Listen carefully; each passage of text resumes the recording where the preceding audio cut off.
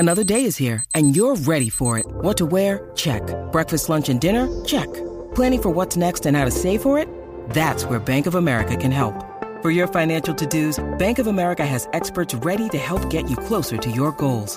Get started at one of our local financial centers or 24/7 in our mobile banking app. Find a location near you at bankofamerica.com/talktous. What would you like the power to do? Mobile banking requires downloading the app and is only available for select devices. Message and data rates may apply. Bank of America N.A., member FDIC.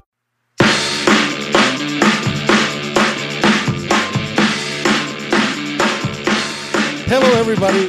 Welcome to the Serbian Corner, Season 2, Episode 3, or Episode 43, if that sounds more impressive. We won't be talking about the steamroller that are the Nuggets today for the whole show, because, I'm already preparing the parade and everything. I wanted to make a special episode today, so we'll do one segment about the current state of the Nuggets, but then we'll talk in a special manner, in a special episode kind of way, which is, not a surprise since all my episodes are pretty special. I wanted to make an Adam Mares interview and show everybody, and hopefully he'll be willing to share with us what his career as a media person looked like from his last interview with Brendan Vogt back in 2019, when both of them were still working for the Denver Stiffs. I wanted to get a little glimpse of his career after that. But before we go there, let me welcome everybody's favorite bully on the DNVR Nuggets, Adam Mares. Oh, hey there. What are you doing? For a moment, you thought I wouldn't let you in, right? Well, what's actually funny is I was looking at a different screen. So when we started, I was talking. And then when you weren't listening, I flipped over to this screen and was like, oh, I'm not on. Yeah. It's just a thing I like to do. Adam, at this moment, Nuggets are very, very impressive. We can even say that even that Philly game we had several days ago, that was like 2/3 of really impressive game. There are some concerns about what happened in the second half, especially how Nikola Jokic approached that game. Are there concerns? And in all sincerity, that's the funny thing about that game is it concerning long term, or did it just suck and now we have to sit with it? What I think about it is that Nikola approached that game pretty normally. That was not his Super Bowl like it was Joel's, I guess. So he was just playing the right plays for most of the game. Yeah, he had some strange turnovers in the second half that are not really characteristic to him. But other than that, he had a pretty usual game, I would say. It's the other guys that didn't show up in a meaningful way. If you compare the game against Golden State last night, Sure, Jamal Murray was awesome on that game.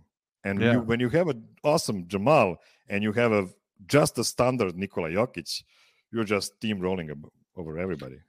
I agree with you that I thought Nikola was fantastic in the first half, sneaky perfect. And I think the team strategy, as I've talked about before, Embiid is going to have big games against Denver always, unless they had changed their strategy. But I think part of their strategy is, we'll let him shoot jumpers outside of the paint, and if he makes a bunch, we'll still win.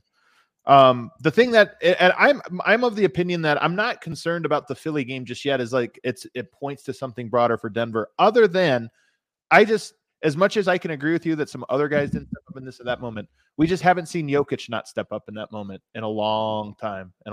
So that's the only thing to me that I would call concerning, but I'm not really concerned about it.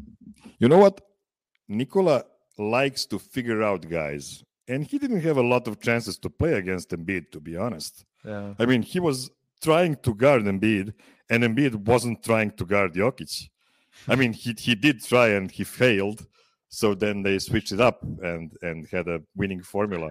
I will say in a playoffs, I'm curious to see if the PJ Tuckers of the world get away with murder on Jokic, because that's part of why that's why it was so funny that both teams got a technical almost immediately when you made that, because it was both teams know we can't do this honestly. we have to win the officiating battle here. Like either for Denver side, we need them to call every foul that he puts on him, or on their side, we need them to just allow more contact because of the size mismatch. And honestly, I think Yoke has to solve it either way, and I think he will, not just with Tucker, but with all players of that ilk. But I do think that it's the biggest variable that nobody talks about in the NBA is that sometimes they just let the Jay Crowders of the world hack the shit out of people, bigs, and they just don't call it for whatever reason. Yeah, that's fair. Let's hope this time around. I mean, I would really love that finals matchup. You know why? Because I would love any finals matchup. Yeah. That's a pretty sweet outcome either way. Yeah. So, yeah, hopefully. I mean, it would be legendary. If you think about it, it would be like, I don't know, who are the Chamberlain against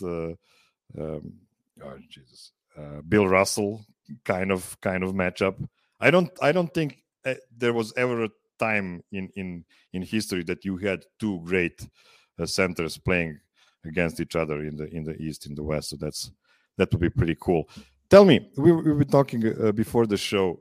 You seem a bit worried just before the trade deadline with these Kyrie Irving news and other stuff that's going on in the NBA. Are you afraid of some kind of a doomsday scenario that's going to happen in the West? The doomsday scenario is more about OG Anunoby to me than it is about Kyrie. Kyrie's a chaos agent that I wasn't even thinking about him that much. I do worry about Kyrie going to the Lakers because I think the Lakers as presently constructed probably don't beat Denver. I mean, 1 out of every 10 or something like that. But I think Denver is such heavy favorites in that series that I would feel okay. But if they got Kyrie Irving, you just introduce so much chaos, so much. And by the way, it would be for nothing. It would be for future assets and Russell Westbrook, who's a negative to them. So to me, yeah, that really does scare me. And then you look at the other two teams that are being rumored and reported right now, Dallas, which again, Dallas has Luka, who's scary, but I don't think they have enough around him to be scary in the playoffs. To me, Dallas is not a team I fear right now.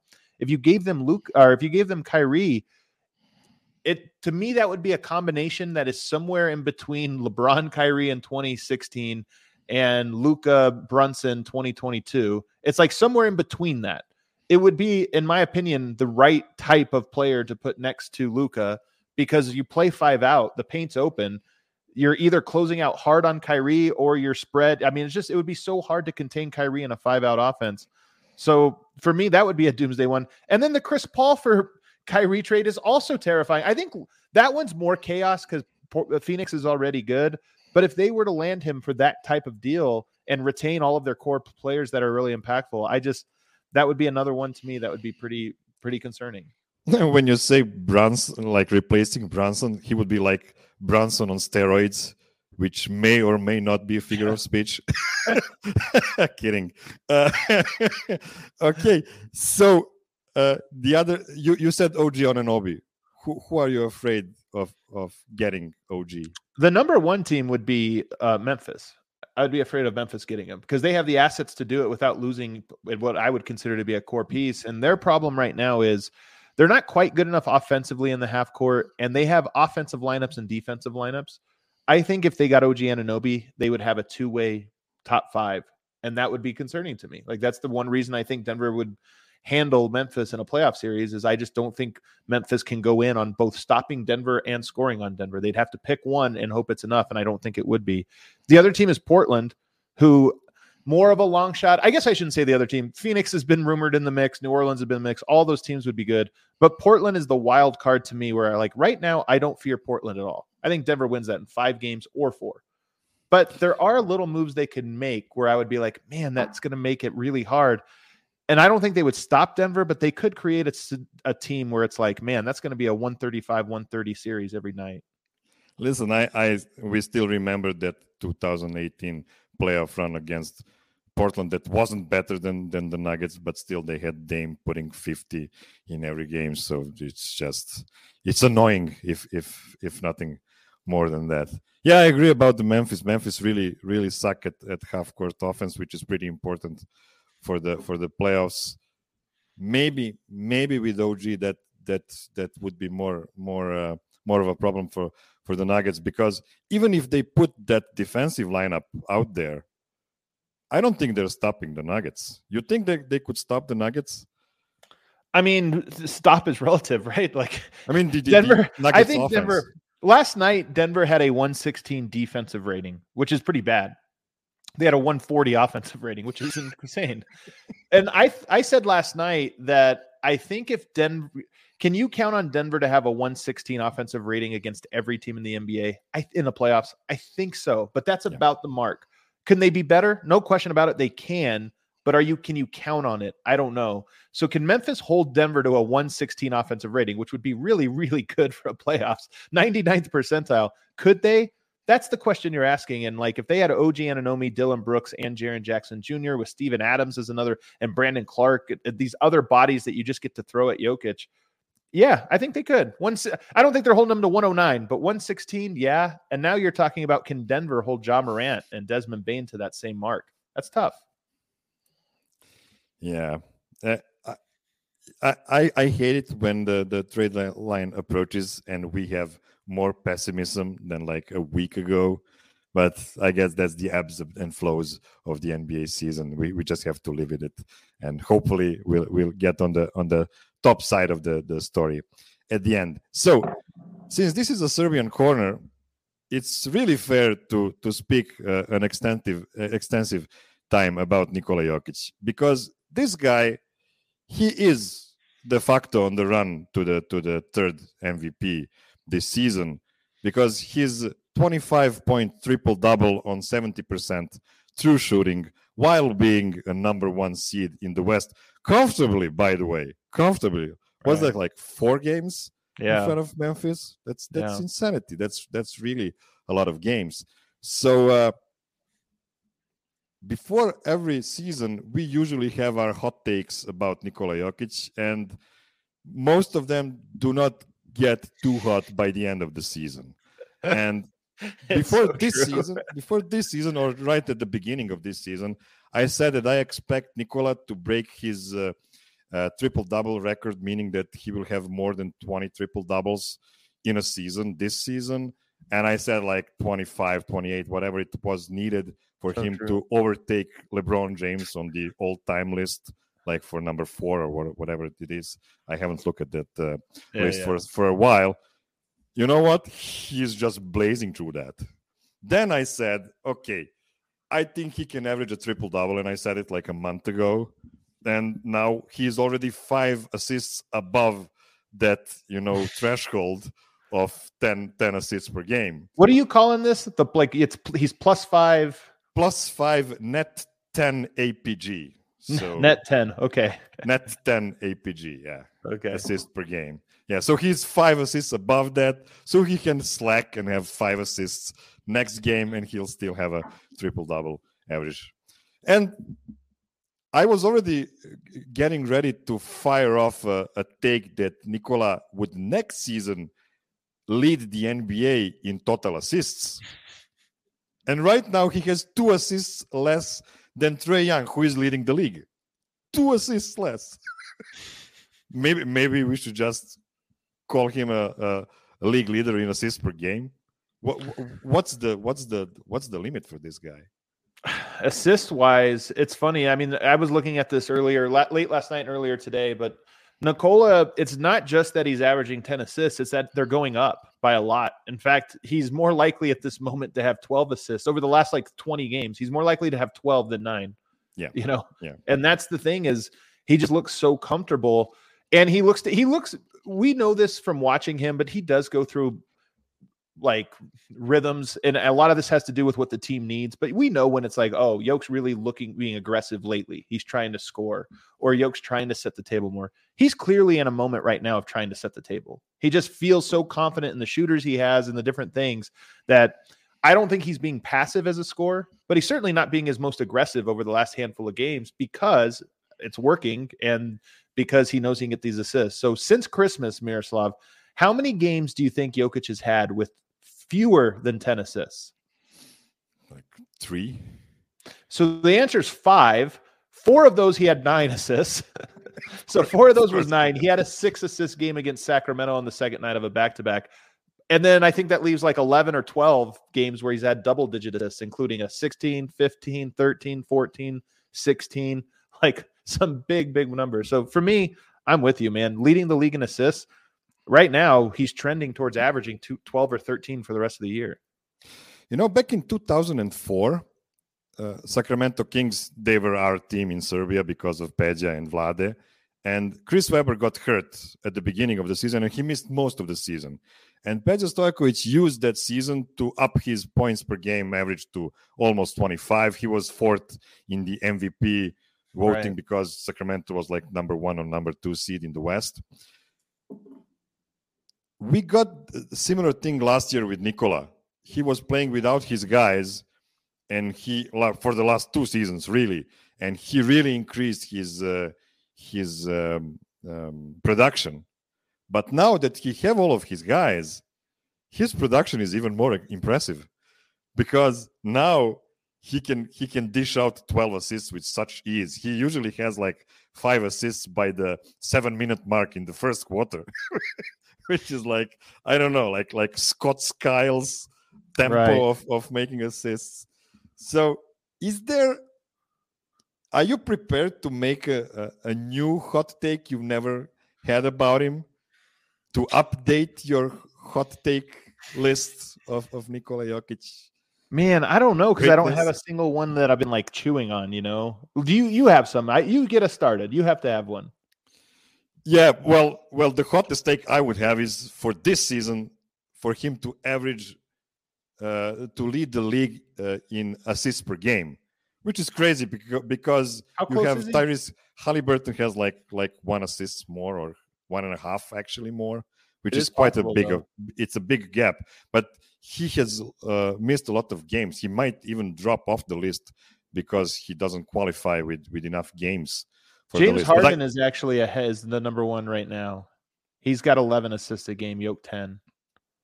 So Haliburton is not on the list?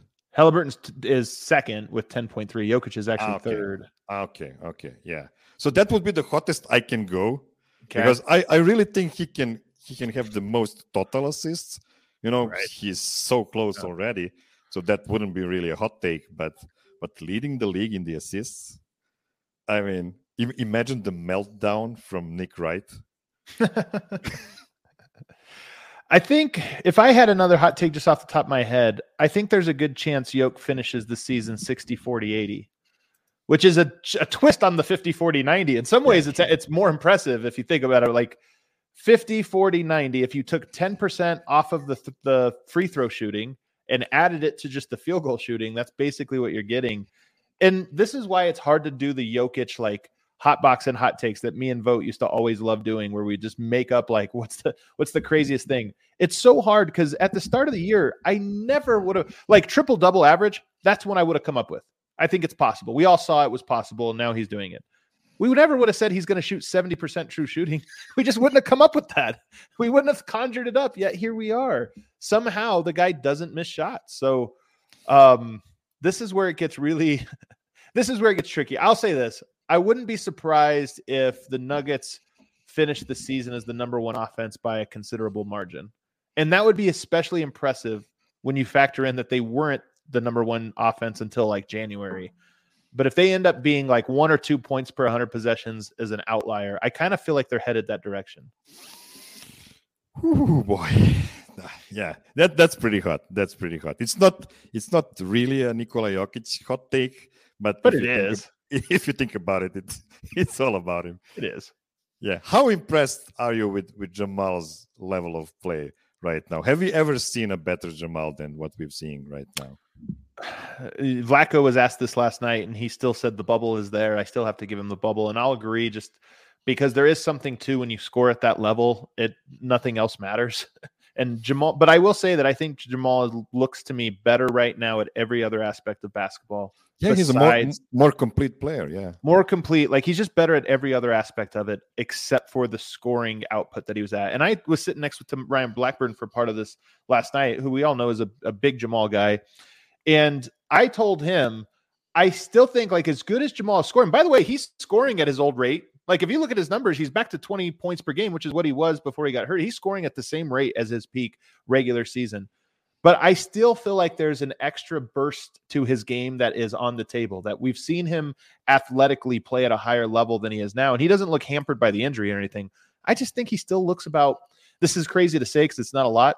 I think he still looks like 3 to 5 pounds overweight. Not overweight, just from his peak athleticism. And I have a feeling that after this All-Star break, he'll probably take a little vacation, a little mini vacation. I have a feeling after the All-Star break, we're going to start to see him drop a pound or two a week, over the next 4 weeks as he gets ready for the playoffs. I just wish for him that we stop grading him on a scale. I just want to stop doing that. I want for him to become a bona fide superstar, like a bona fide top 25 player in the league, top 20 maybe. Right. I mean, because I don't want him to settle for being a top 50 guy, which he probably is 100%. right now, which is good. I mean, if you want to be top 50 in the world in anything, that's pretty awesome. But we all feel that he has it in him to be consistent night in, night out. And if he manages to get to that space, to that place, and I think when his athleticism, as you said, catches up to his new level of general basketball play, it's really in the cards. If we get that kind of production from him, if we get him to become an all-star next season, that's like, then we can speak about realistically having a perennial championship contender for the next 3 years. I'm trying to find the Ringer's updated top 100. Is this it right here? Is this the trade value? This is the NBA ranked. All right, I'm trying to find where he was. I think he was 40th or something on there. And to your point, man, I think this is the wrong, is this the right one? I'm trying to find it. The Ringer has like a confusing interface. There it goes. Now I found it. All right. And I just want to look at some of the names that he is behind because it shows you how much more room there is. And I'm with you. Like, as a player, you come in, he's 48th. As a player, you come into these things like hungry to be the best. I want to prove that I'm that guy. And the injury maybe has like milded that a little bit. But like, is he better than Bradley Beal? Right now, he's ranked behind him. Yeah. Bradley Beal's kind of like just a loser, at the moment, like this guy that we don't really count on. DeJounte Murray is ranked ahead of him on the Ringer right now.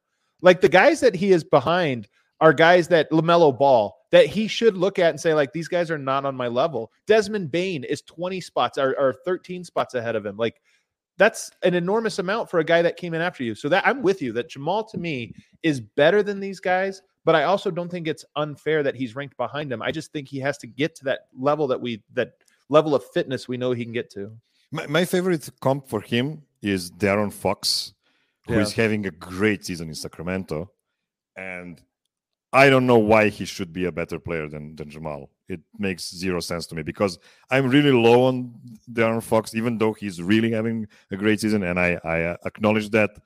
But man, I was shitting on that guy for 5 years straight, and now I have to look at him being honestly a lot better than Jamal on average. If you look, for the whole season, I think he was. I mean, I think if we cut out Jamal's first 20 games, that's not true. I mean, like I put those first 20 games in its own little box. But we wanted to do that with Jokic like three seasons ago, and you cannot cut off, next year I agree. Season, yeah. Next year I agree. This year it's more about the injury recovery and the timing and everything. To me, so I know what you're saying. But the thing is like I just mentioned all those guys who are outside the top 30. What I really mean to say is, are we sure that Jamal Murray is not better than Devin Booker? Are we sure he's not better than Shai Gilgeous-Alexander? And Devin Booker right now is a top 10 player. He's number 10 on their rankings. And this is what I mean about it's not a hate. It's not like a disdain for Jamal or being tough on him or anything like this. I honestly set such a high standard because I know he can and should be that. He has incredible footwork. He's a great shooter, but he's also great off the dribble. He's a great finisher at the rim. He's got the size. He can play good defense. He has a great two-man game, a good passer. Like he has more aggregate skills than most of these guys. He just has to reach that top scorer level that he did in the bubble. We've had this I would say, strange report about Michael Malone having a one-on-one with Michael Porter recently, giving him a lot of comforting and saying that the team is with you. We know what you're going through, and we really appreciate you being the best guy you can be for this team. What are your main takeaways from that? Yeah, I mean, in contrast to what is happening right now with Bones Highland. Well, I think Michael Malone consistently speaks to everybody on the roster, so I don't think there's any freezing a guy out, and maybe it speaks to this. What I will say is Harrison Wind had a great anecdote at the Winners Lounge last night where he had mentioned that he had heard that the Bones fallout has been a galvanizing moment for the team and Michael Porter. And credit Michael Porter. This is, I think sometimes, I don't know if this is the case, but I do think that from personal experience, you could come into a new situation as the youngest guy and feel as though the world's against you. Well, why are they holding me to this standard? Why do they keep singling me out? And I imagine that Michael Porter felt this years back when he's like, but I score every time. Like when I do this, I score. Like, why are you guys asking me to be less than? And I think he went through that and probably never truly, like he has bought in over the years, but I don't know if he ever truly like saw why he had to buy in. And sometimes when you see another guy come in, now younger, going through the exact same thing, now you have a third person perspective from it. It's not you going through it, it's somebody else. And you're kind of like, oh, now. And I just wonder if there's a little bit of that going on with Porter right now, where he's like, is that what I was like? Is that what you guys were saying? Like now I kind of see it. And on top of that, the team from Wind's report, the team has been effusive in sort of their acknowledgement of Michael Porter and the sacrifices he's made and the level of which he's fit into the team this year. So it's one sort of, when you talk about Michael Malone talking to Michael Porter and this or that, I imagine those are what some of those conversations are like, is like, are you feeling the appreciation that you've earned from all of us? If we just look at let's call them three main guys, even though I consider Aaron Gordon to be firmly in the core of the team. But if you look at Jokic, Jamal, and Porter, what would be your highest stonk report on the three of those guys? Who surprised you in a positive manner the most out of those three? I mean, this is the easiest one. It's Aaron Gordon. He even last year did not show that he was set for this type of year. I mean, honestly, if you go back to our preseason conversations about Aaron Gordon, our expectations were more in line with when he first arrived here. And if you go back, he scored 10 points a game that first year. 10. That's like a good fit-in role player, but you're not doing a whole lot. You're just kind of there. Right now, I think he's at 16 or something like that. He's a legitimate candidate for a big three. Denver doesn't really have a big three, as you just kind of referenced. They really have a big two and then two or three more main guys right behind them. But so Aaron Gordon for me, because he just punishes teams in the exact perfect way and a near perfect usage. He's not punishing teams in a way that's like, all right, but we don't need that. He's punishing them almost exactly to the degree that he needs to punish them. We'll transition into the second half of this show, when we will be speaking about your visit to Serbia and stuff like that. And I just want to ask you before that, do you now see better why the Serbs were so high on Aaron Gordon? What I love about this thing, I mean, yes, but what I love about this is that we almost treat the Serbs as if they're like the Jedi. But it's like, well, if the Serbs say it, it must be true. They have a sense of these things that are deeper and truer. They're more connected to the soul of basketball. It was the funny thing about the connection to Aaron Gordon was so many Serbs had talked about the reason they feel connected to him, not just because of how he plays. And, obviously he plays a very unselfish brand of basketball, which I think can be used synonymously with like a European style. I don't think that's fully fair, but nonetheless, let's use it for now. But I think the thing that was funny is so many people say, yeah, he was robbed. That's why we like him. We like people who were robbed. He was robbed of a dunk contest. So he's our guy. I think an extra thing about him that people in Serbia like about him, that it never feels like he's taking away shots from Jokic.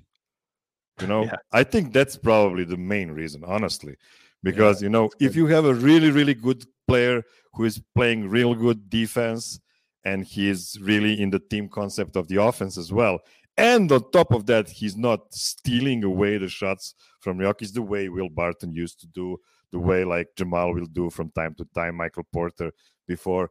So you can see that it's a very selfish reason, really, to like a guy. Like he doesn't ask anything from me, and he gives me everything. So and he makes Jokic look better. And there's a real interesting question I've long thought. I think the Daryl Morey school of basketball is that team building is all about making your best player look the best. Because if your best player looks the best, then you're good. And I think that's mostly true. I don't know if it's universally true. And I do wonder if there's a player you could add to the Nuggets roster, just in theory, again, we're doing an abstract. If you could add a player to the Nuggets roster that made Jokic worse, but the team better. I don't know what the answer is to that.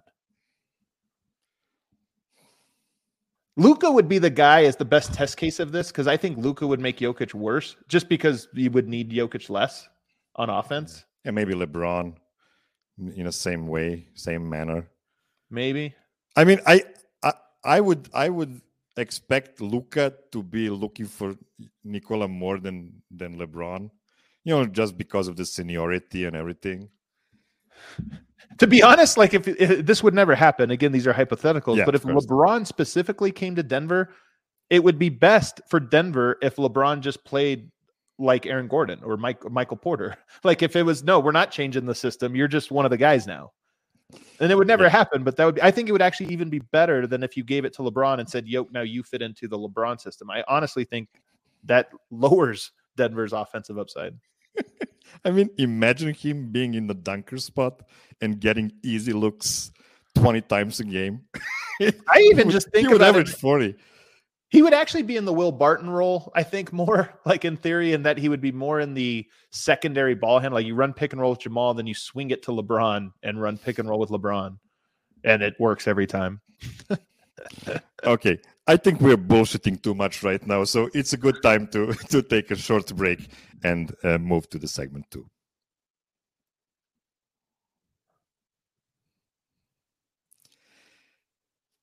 And we are back.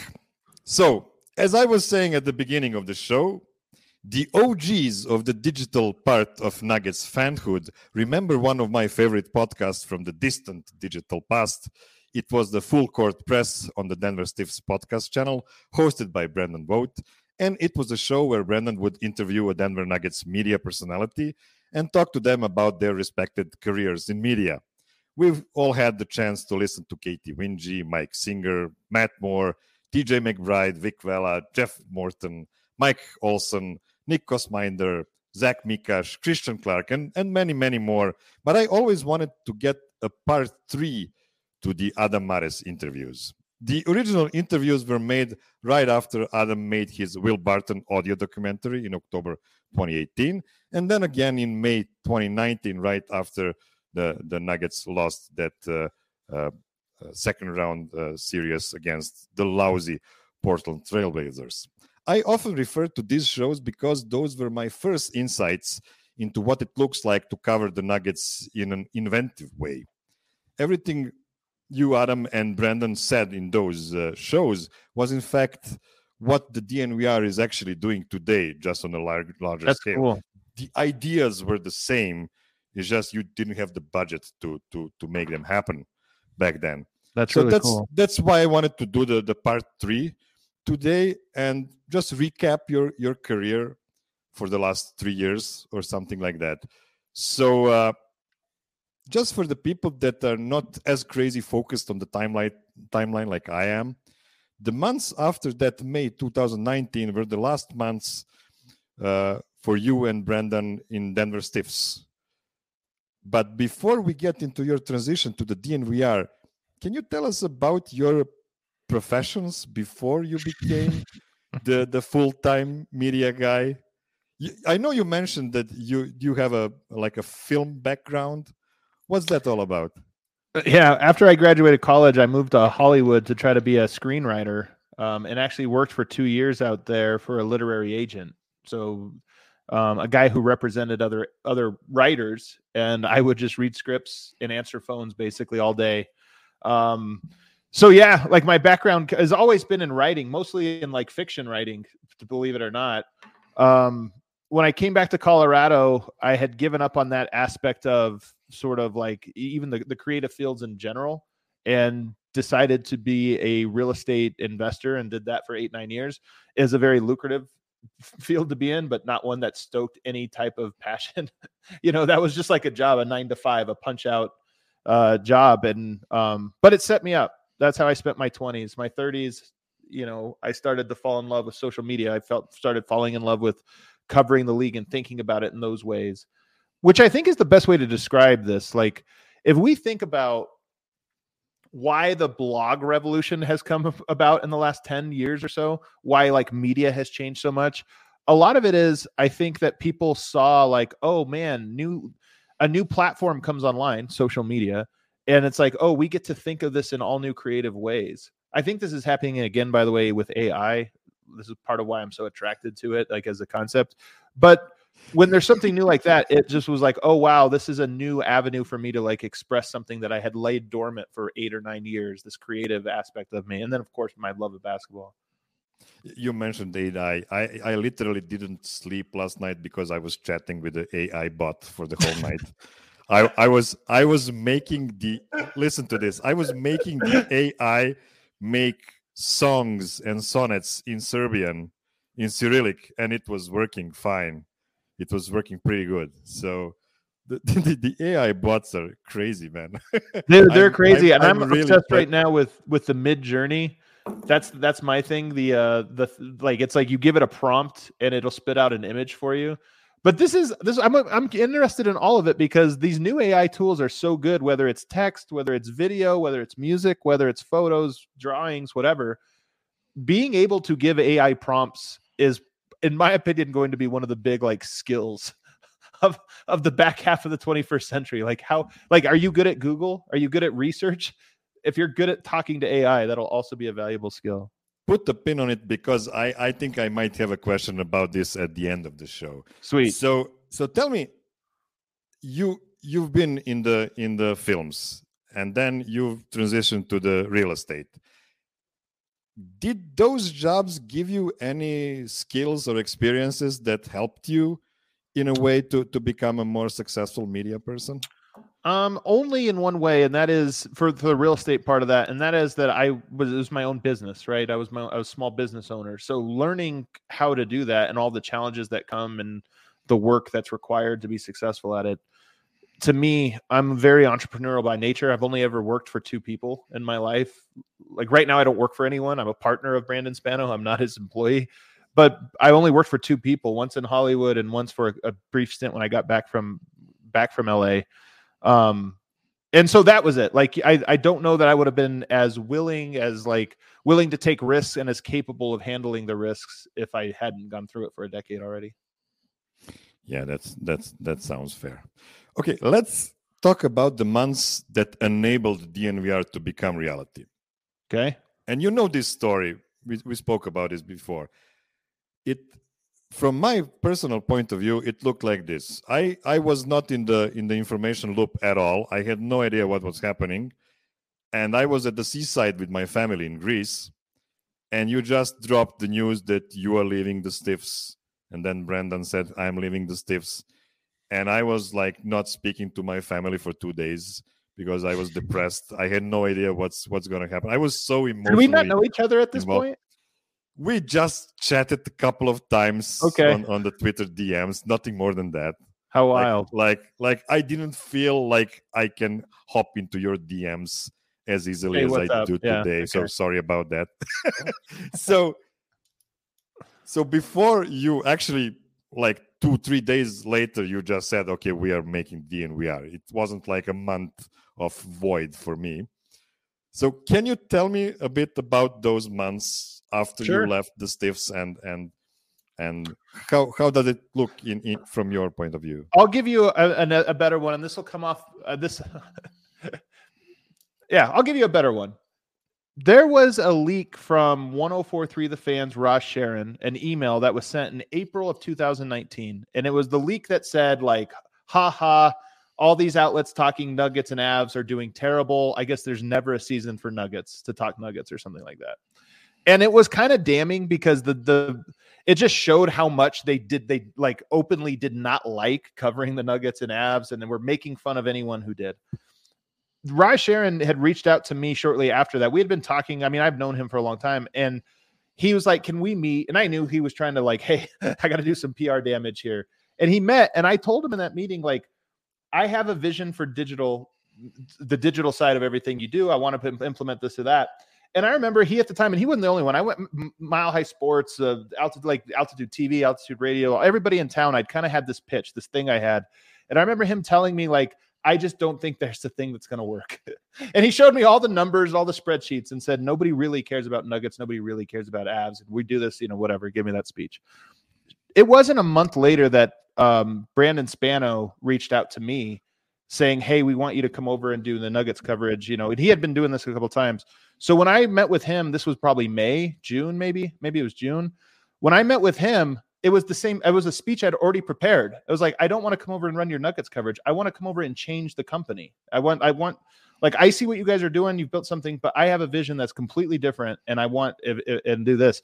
And Eric at the time was sort of brokering this, like, these conversations. Eric was already selling t-shirts for BSN.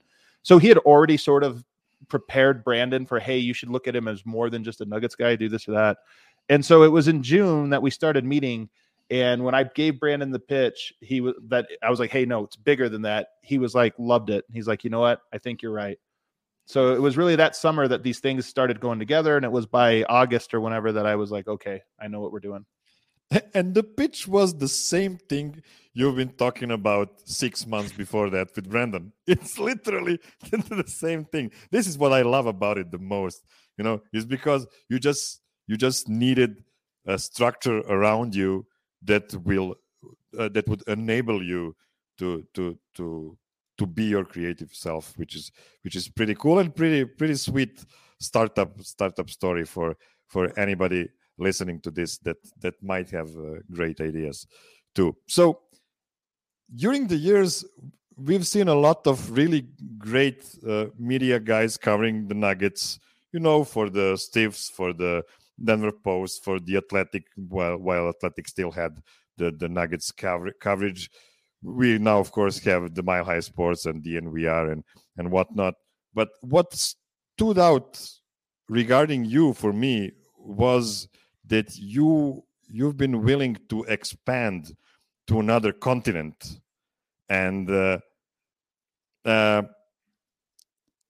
what was the reason you said, okay, I want to speak to those crazy people that literally do not sleep because they want to watch another Serbian basketball phenom every night and listen to them and learn from them and make a new kind of story for the Nuggets? So I should mention that while I was doing real estate over those 9 years in my 20s, I actually had a secondary job working for United Airlines. And I only worked there so I could fly for free. I'd actually kind of figured out a way to game the system where I was actually not working, but an employee. A longer story for another day. But over that decade, basically, me and my wife, we both got to travel together and sometimes separately to all over the world. I mean, we got to go to some 30 countries, short trips, because you still have a life and this or that. But I could do little weekend getaways to go to Korea or go to, Nicaragua or Guatemala or whatever. So I got to travel a lot. And a lot of this idea with Serbia was the same thing. Like, obviously, we have Nikola Jokic. Obviously, I'm interacting with Serbs all the time since his arrival, basically, all these people. So I was already interested in learning other people's cultures, already interested in travel and just in the way different cultures can reveal new things about the world because they see it through a different perspective. So the idea of like, hey, we should go to Serbia was, one, we have all these Serbs we interact with, yourself, obviously, first among them, of like, hey, we have all these people. It'd be cool to actually go meet them. But also just imagine what all we would learn from a trip like that. And we learned 100 times more than I expected. But I knew there would be something that if we went, we would take something from that trip. But before you took the trip, you first did, in my opinion, your second big artistic project, which was the 3-part podcast you did with Dr. Travis Heath about Nikola Jokic, where you ended with a whole episode about Inat. And if you don't understand what I'm talking about, just stop listening to us because we've been speaking about Inat for a long time. So how exciting was it for you to go so much out of your everyday routines? And I apologize if I'm grossly oversimplifying here, but talk about psychology to a university professor to try and get a better grip and understanding of Nikola Jokic and his background. I mean, it's just interesting to me. My general way I cover anything is that if it's interesting to me, I can't be alone. What is the thing? It's better to be interested than interesting, meaning like it's better if you just take interest in a subject, people are going to feel that interest. And I think that's what it is of whether it's psychology, whether it's Serbian culture, whatever it is. I'm interested in it, so you're going to come along with me on this journey. So I think there's probably just that main aspect of it. But then, like I said, man, Serbian culture has been pretty fascinating. Like there is that rich history that I didn't expect to. I had heard a little bit of it, obviously, from you, but going there and kind of feeling it is the thing that was like, hey, man, and I still believe this. I mean, 100 Invisible Threads, I think, is up to something like 40,000 views, and it continues to go. Like I like that most videos on YouTube plateau after 2-3 weeks, and then just nobody ever sees them again. I'm glad that people are continuing to go to that to discover that, and then continuing to share it. Like every time somebody's like, I finally watched it, they tweet out it. But it's just such a story that I just know everybody would like if you sat down to commit to. 100 Invisible Threads. You talked about why you made it, what you wanted to accomplish with it, and you did it in flying colors, if I may say so. It's free on YouTube, guys. If you haven't watched it, come on, just like stop this show right now and just go to the 100 Invisible Threads. It's way better than what we're doing right now. So what I wanted to ask you about your visit, it was pretty dramatic before you actually got on the plane with the crew. Can you share a bit about it? How tough was it for you guys to even come to Serbia? Kind of. It was very tough. I can tell you that. I mean, all of these. Here's the great thing you learn. I mean, I mentioned like being an entrepreneur in real estate. It prepared me because I was prepared for this. Like this trip was and continues to be an enormous risk. It has not proven to be like profitable in the like, hey, did we make more money than what we spent into it? The answer is no. But to me, it's profitable in that nobody else did this. Nobody else would ever even think to do this. Nobody else would attempt to make it or attempt to do the things that we did. And yet I'm extremely grateful that they exist. I think that the people that consume that content were grateful that it exists. And that's how I kind of operate. So it took a lot of risk, a lot of sacrifice, and a lot of just like a leap of faith that, hey, we're going to do this thing. I didn't know what we were going to make out of it too, by the way. This really was 7 guys going on a vacation. And but good things came out of it. And one of them being really stressed out about actually doing something. And one being stressed out, very, very true. And all the guys were incredible. I mean, that trip to me was perfect. Like there's no regrets, no notes. Vote was incredible. Dev was incredible. Eric was like every single person was just so perfect at what they were bringing to the table. And something great came out of it. And like I said, to be a great company, the bigger you get, the more you have to think about, we can't waste opportunity. We can't waste risk. But I'm glad that in this one, we got to just say, we don't know what we're doing. It's a lot of money. Let's go do it. You are now 6 months removed from the visit to Belgrade and Sombor. And now that your feelings are a bit settled about it, what's your stonk report on Serbia? How did you feel about or expect? Because I know you're a huge nerd. You probably did a lot of research before coming to Serbia. And then what you got to see in Serbia and feel in Serbia. So what are the biggest surprises for you? Do you have... It's hard. I'll say this. With Serbia, I think, is among the more tough nations to understand. Like just historically. I'm saying before experience. Just like if you go into the history of Yugoslavia just alone, it's not like the history of Germany or Spain where you can kind of be like, okay, this is this. It's very, very, there's lots of cultures and languages and everything else and histories that come into it. So to say that I have like this, I have a healthier understanding of how complex it is, not necessarily a healthy understanding of what it is. But I don't know if you're asking me like, what is my takeaway? The thing that the countries I've been to in more than any other have been off the beaten path. I've traveled the third world a lot. I've been all through Africa, all through Central America and Southeast Asia and these places. the thing that I like most about travel is the culture and the people. And most cultures are the same in a lot of different ways, but it's like the little subtleties are what are great. And to me, that's what Serbia was. That's what made it so great. I put it in the documentary, but it wasn't the most beautiful place I've ever visited by any means. And it wasn't anything that I tell people like, oh, if you go, you have to see this or you have to do this. But we were lucky enough that we have a big enough recognition and knew enough people that we got to really, truly get to immerse ourselves in like the people and the everyday culture and their perspective on the world. And more importantly, their perspective on basketball. And it was just, I have such a deep appreciation for that part of it.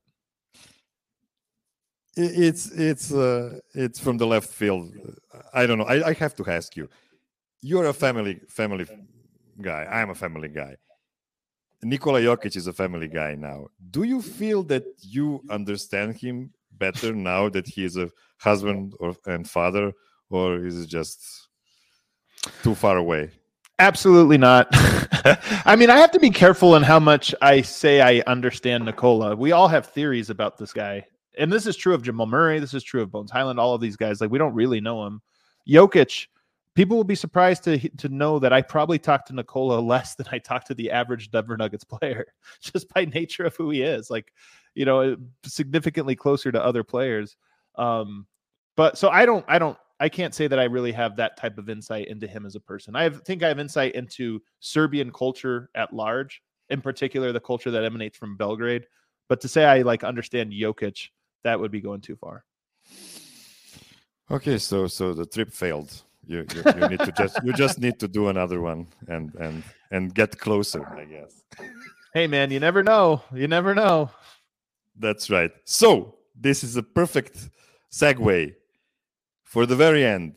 Do you have an unfulfilled dream? And I mean professionally. I'm not talking about your bird watching dreams. What might be the reason for me or anybody else to sit with you and do the part 4 of this interview? Maybe AI? Yeah, AI. I really love 100 Invisible Threads. I think it's the best thing I've ever made, professionally. And I think it best like pulled on all of my individual talents and life experiences. And I would love to do it again and again and at bigger scales, not just necessarily like I would love to go to Lithuania and do a similar story and go to France and go to Turkey and Greece and do these things. But I even just mean, I enjoy on occasion doing that type of long form. Hey, let's really learn about a topic here. So the documentary making or just longer feature making, that killed me in RG. Like we put a lot of hours into that one and we almost didn't make it out.